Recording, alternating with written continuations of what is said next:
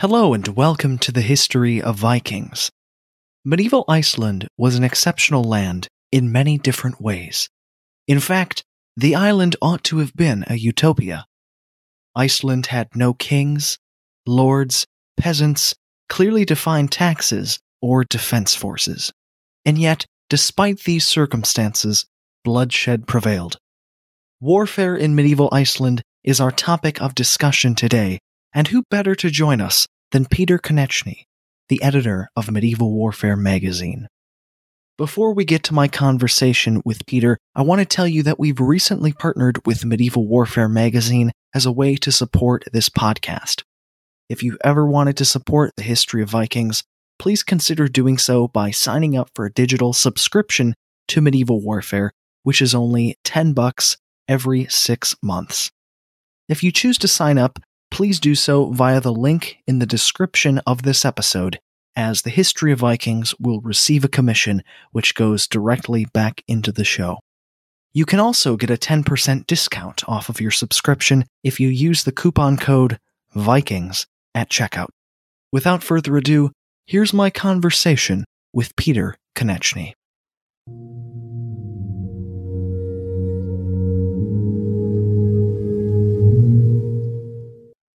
Peter, thank you so much for joining me on the podcast today. Oh, thanks for having me. It is a pleasure to have you. Peter, you're the editor of Medieval Warfare magazine, a fantastic publication available in both digital and print formats that really, in all of the issues that you produce, brings together some of the greatest historians and academics, all centered around this broad topic of medieval warfare. You recently did an issue titled Land of Ice and Fire, Warfare in Medieval Iceland, which I absolutely loved, and I think that listeners of this podcast will love as well, and I'll put a link to it in the description below. But there were a great many things discussed in this issue, namely the Sturlunga Age and the fall of the Icelandic Commonwealth in the 13th century. There's so many directions we could go with this conversation, but first and foremost, what made you want to do an issue on warfare in medieval Iceland? Well, this issue that is one of the ones I wanted to do when I first became the editor, and it's kind of odd because no one kind of thinks of warfare in Iceland. Right. So my interest goes back a little over 20 years, and I was doing kind of graduate history work, and I came across the Sturlunga sagas. I kind of exposed to like Icelandic sagas, and there are little bits in there to talk about wars that happen on the continent and things like that. But I came across these translations of the Sturlunga sagas, and I realized it was just filled with kind of warfare, filled with battles. And these aren't like small little battles involving like a dozen people on each side or anything like that. There are like literally hundreds of individuals fighting and taking part. So it was always something I was really interested in, and it's something I realized that it's not really well known among medievalists is like this kind of period. So when I had a chance, like figuring out, what I'm going to do with medieval warfare, this was kind of one of the topics I wanted to put on the list. And eventually I was able to kind of get kind of a team together of some really great historians and writers and kind of tell the story of Iceland and let it get passed on to like people who are interested in military history. Yeah, it certainly isn't one of those conflicts that you hear a great deal about. I mean, even in academic and medievalist circles. So I'm really glad you did an issue on it. Now, we've talked about Snorri Sturluson, the writer of the famous Prose Edda, a narrative of Norse mythology. We've talked about him quite a few times on this podcast. Now, just by the name alone, the Sturlunga Age or the Sturlunga clan or the Sturlunga saga, one recognizes an inherent relation to Snorri Sturluson. So for perhaps listeners who aren't yet familiar with that relationship, could you explain to them the relationship to Snorri Sturluson? Yeah, Snorri, as being also just this writer, he's also basically what you kind of like a politician, landowner. He's a member of a wealthy family, and they're called the Sturla family after their kind of patriarch of the family. And he's one of like three brothers that get involved in this kind of conflict that happens. So since this kind of period gets taken from that time, his name, but it's a really kind of fascinating period where Iceland before the 13th century is kind of seen as it's often called the Free State, and it's a period where they don't have an actual kind of government. Like they have laws, they have the all thing where people can go and mediate disputes and have new laws, but there's no kind of authority in place in the that kind of rules over the island. And this is something that kind of happens from their settlement in like the 9th century all the way into the 13th. Some people kind of see it as an idyllic kind of time. Like, I guess if you're, if you kind of believe in like no government, that part of Iceland is the time to live in. But you kind of see this system breaking down. It kind of starts in the 12th century and really happens in the 13th, where what you see is the rise of about 6 families, and Snorri Sturluson is one member of one of these families, and they become basically kind of like the heads of Iceland, almost. Gangster is probably not the right word, but they're they're kind of, we call them chieftains, but they're kind of lords without like a title. So. And what you kind of see is this kind of there's a breakdown in kind of how peace and order is kind of maintained. And basically you wind up into a situation where most of these families are fighting each other. And it's kind of like a chaos. And so it's roughly, they say the period is like 1200 to 1264. And in 1264 is the time when like they finally kind of all agree to become subjects of the King of Norway. So, which changes Iceland from that time on.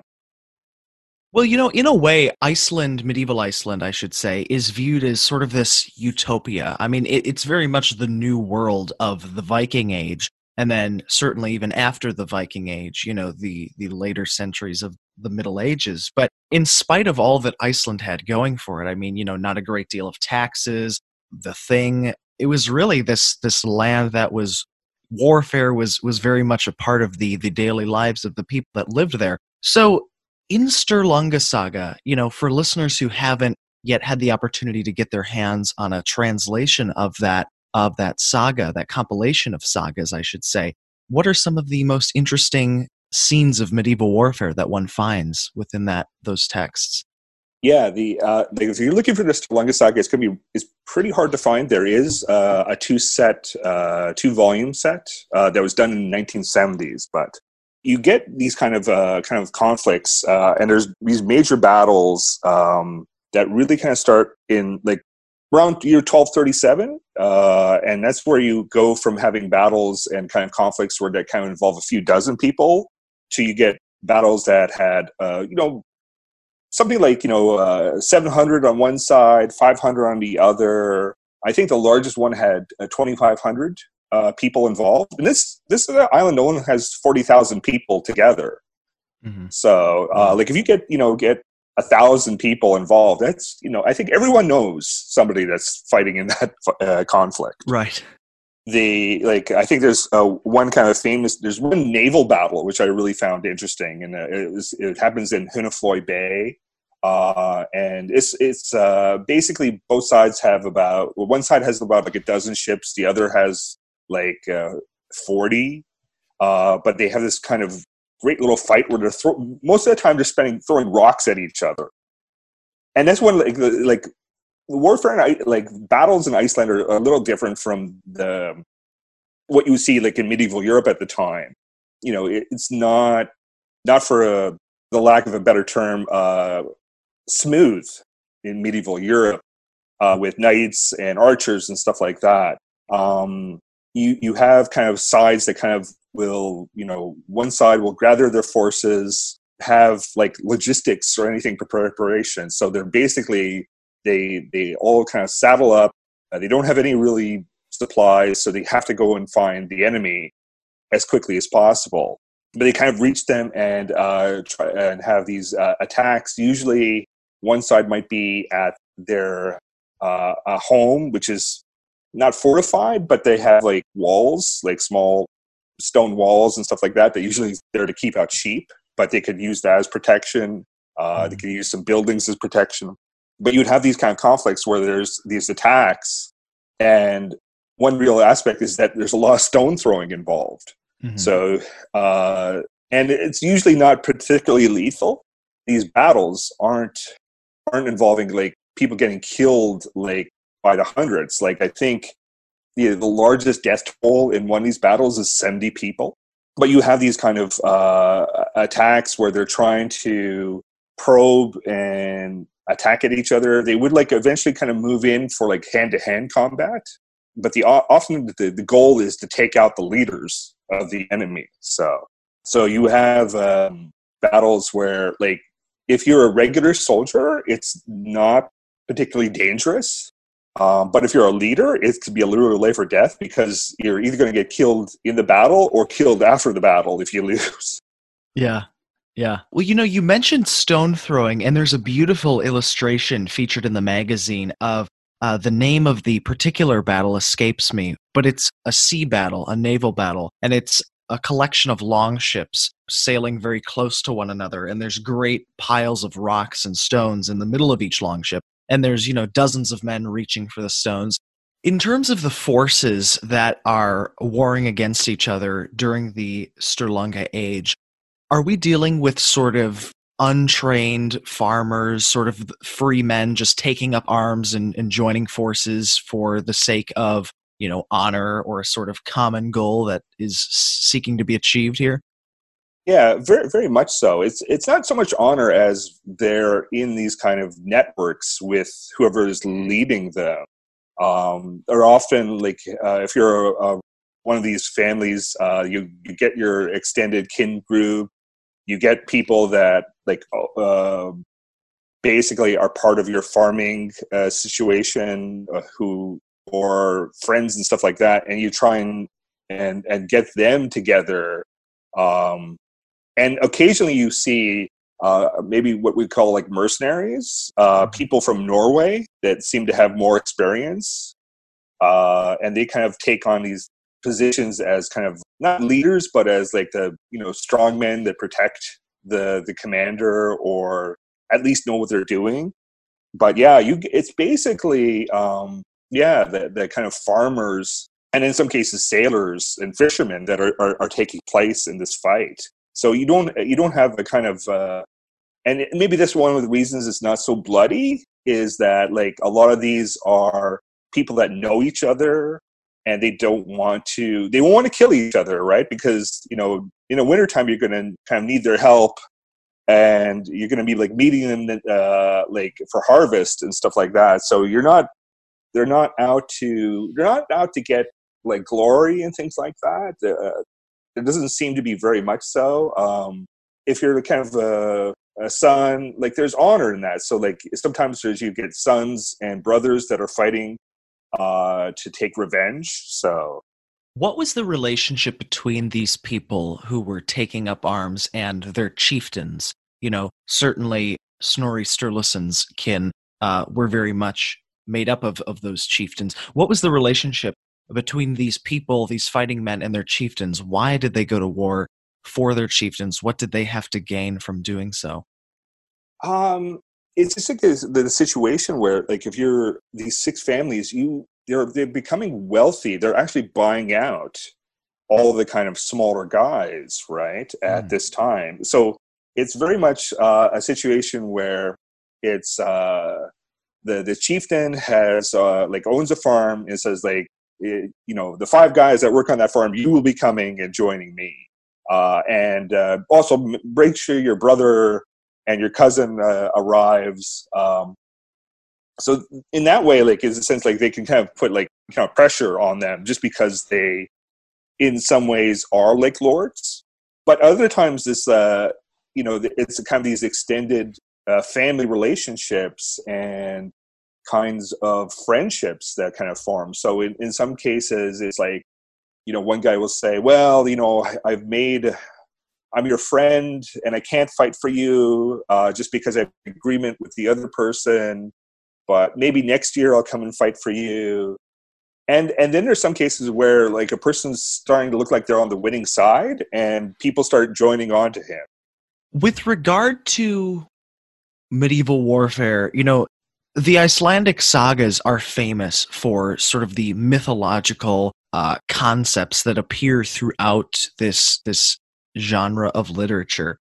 Is that something that we see creeping up in the Sturlunga sagas, or is it very much just more focused on the historical occurrences? I'm not saying, I'm not asking, are we seeing the appearances of Odin, but certainly are we seeing things that a historian can evaluate today as being clearly something of myth? What you do see is a kind of a lot of portents and like a bit of superstition. For example, you see people having dreams, right? And dreams are very important in Icelandic culture. So you get like some of the characters, saying like, "Oh, I had this dream of such and such happening," and it's like, "Oh, I think there's going to be a battle going to happen this spring."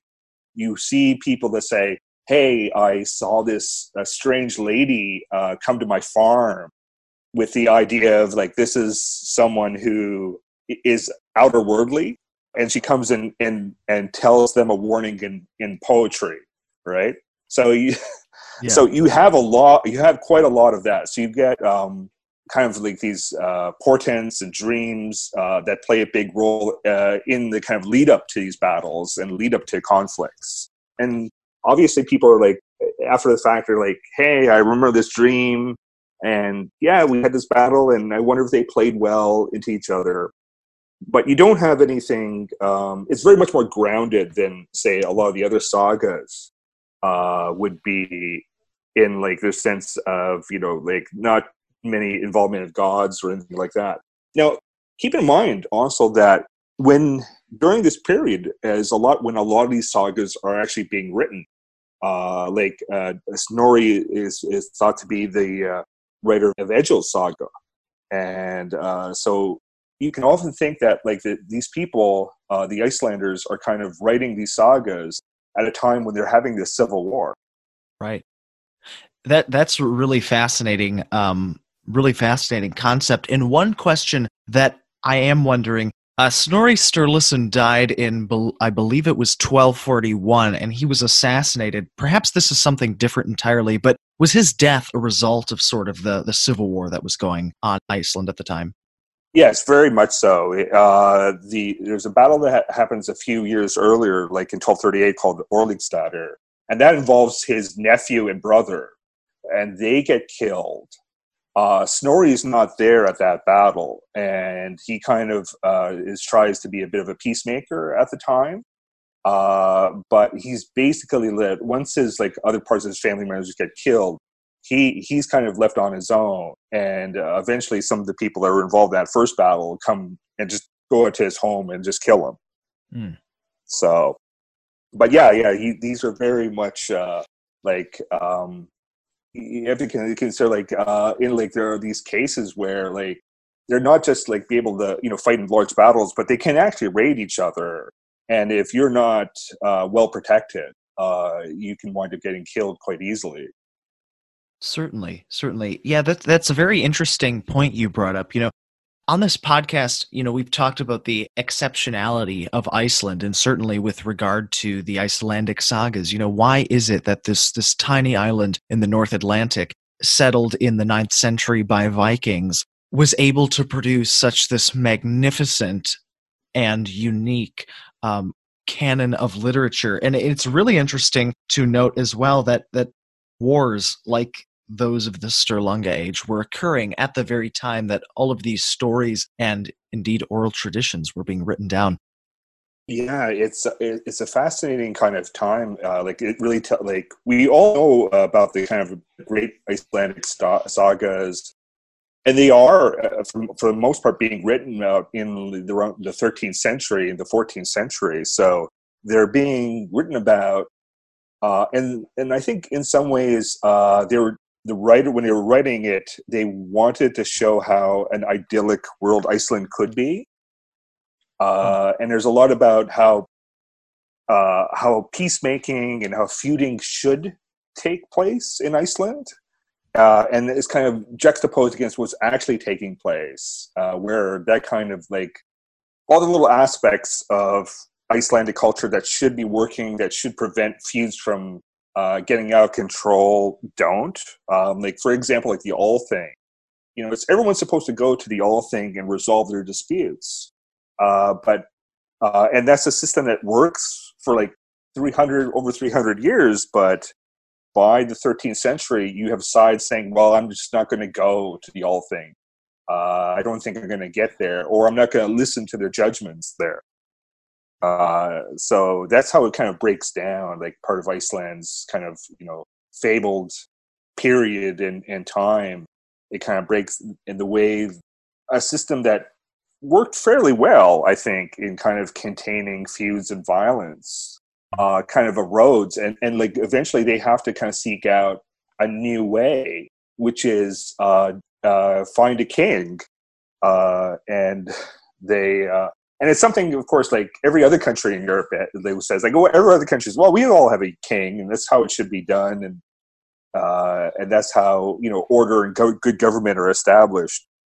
So, and that's what they have to kind of choose, and then you have like Iceland, kind of, it goes back to a peaceful kind of era for centuries afterwards. There's no real kind of talk of war or civil conflict in Iceland, but at the same time, they're not the kind of free peoples, as they would historians kind of mention, and like Iceland's not like an independent country until the 20th century. Right, and for better or for worse, I've heard it said too that the Sturlunga age is very much looked back on by certain people as an age of very much freedom from government and so forth, and that is in light of the struggle that was going on between those who wanted to keep Iceland free and those who wanted to sort of, in a way, submit to the Norwegian throne, which is eventually what happened. Yeah. I think, I think Norway has been trying to kind of convince Icelanders that that you really should have a king, and the Catholic Church is also trying to do that. Like, they see it as a kind of a system that works fairly well in their interests anyways, to have kind of royalty and government in place. Because Catholic Church, there are bishops in Iceland, but they don't have particularly strong authority either. And they're also involved in the kind of feuding that takes place. So the Icelandic system, it seems to work very well if everyone has kind of an equal level of wealth and power. But once, it gradually breaks down, just as, certain families come and rise to the top and they start buying out and just getting wealthier and wealthier. And they eventually they're just too strong to be controlled by the kind of social norms of Icelandic culture. So once you become too powerful and the stakes are too high, it's hard to get peacemaking. Certainly. There's so many fascinating articles in this issue of Medieval Warfare, Peter. There's one, about just Iceland during the Middle Ages generally. There's one about daily life in medieval Iceland. There's one about the sagas of Iceland. And there's one about two battles as well. One which I hinted at, the fascinating illustration that was done of the men in the naval battle throwing rocks at one another. Do you have a particular conflict during this period of warfare in medieval Iceland that you find the most interesting, and for you as the editor of this magazine was the most enjoyable to sort of assemble and then, produce for many people to learn about who otherwise would have probably never even have heard about this overlooked period in history? Yeah, I know there's about, 4 or 5 battles that we could have talked about in the issue. Basically chose on 2. And one is this naval battle. It's called Bargdi is the name, but it happens in Hunaflói Bay, which is in the northwest of Iceland. And most of these battles actually are taking place in the northwest of Iceland. That was, again, it was really fascinating. Just where you have really a one side where the underdog, the one with the less troops, but they're better prepared, they actually win out. Then you also have Battle of Orlickstader, which is the first really tough conflict. And what just is surprising, just like the executions that happen at the end. There's a story of one of the leaders of the winning side. His name is Geezer Thorfaldsen, and he executes the enemy, his kind of rival, literally by grabbing an axe from one of his subordinates, coming up to his rival who has been beaten and basically lying almost dead.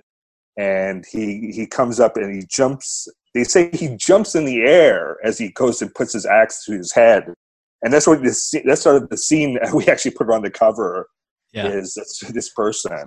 And it really reveals how gritty and dirty the war was, where you have, like people just, going kind of full tilt at killing your opponents. And Gizer's story is I included, I had a bit of more of a Gizer story to tell, because one of the last kind of big actions in this civil war is when his house gets burned down during a wedding. There's basically him and another family have decided to have a wedding to make a peace between them. And and it's one of the big events of the social calendar in Iceland. About 200 people show up for this wedding feast. And then, like a couple nights later, a group of other men that had seen one of their family members die at that battle at Orlickstader, they come in. This is something that happens like 16 years later. They come and take revenge by trying to kill Gizer, but they're not able to do so. And what they do is they set fire to the hall where everyone is staying, and basically kill by burning to death Gizer's wife, his son, his daughter-in-law, dozens of other guests, and they try and go after him. And then Gizer survives by jumping into a vat of whey, and kind of survives that. Wow. And the next morning he comes out, and there's this particularly horrific and great scene where they bring out the remains of his wife and son, and it's quite something, to see how his reaction to that.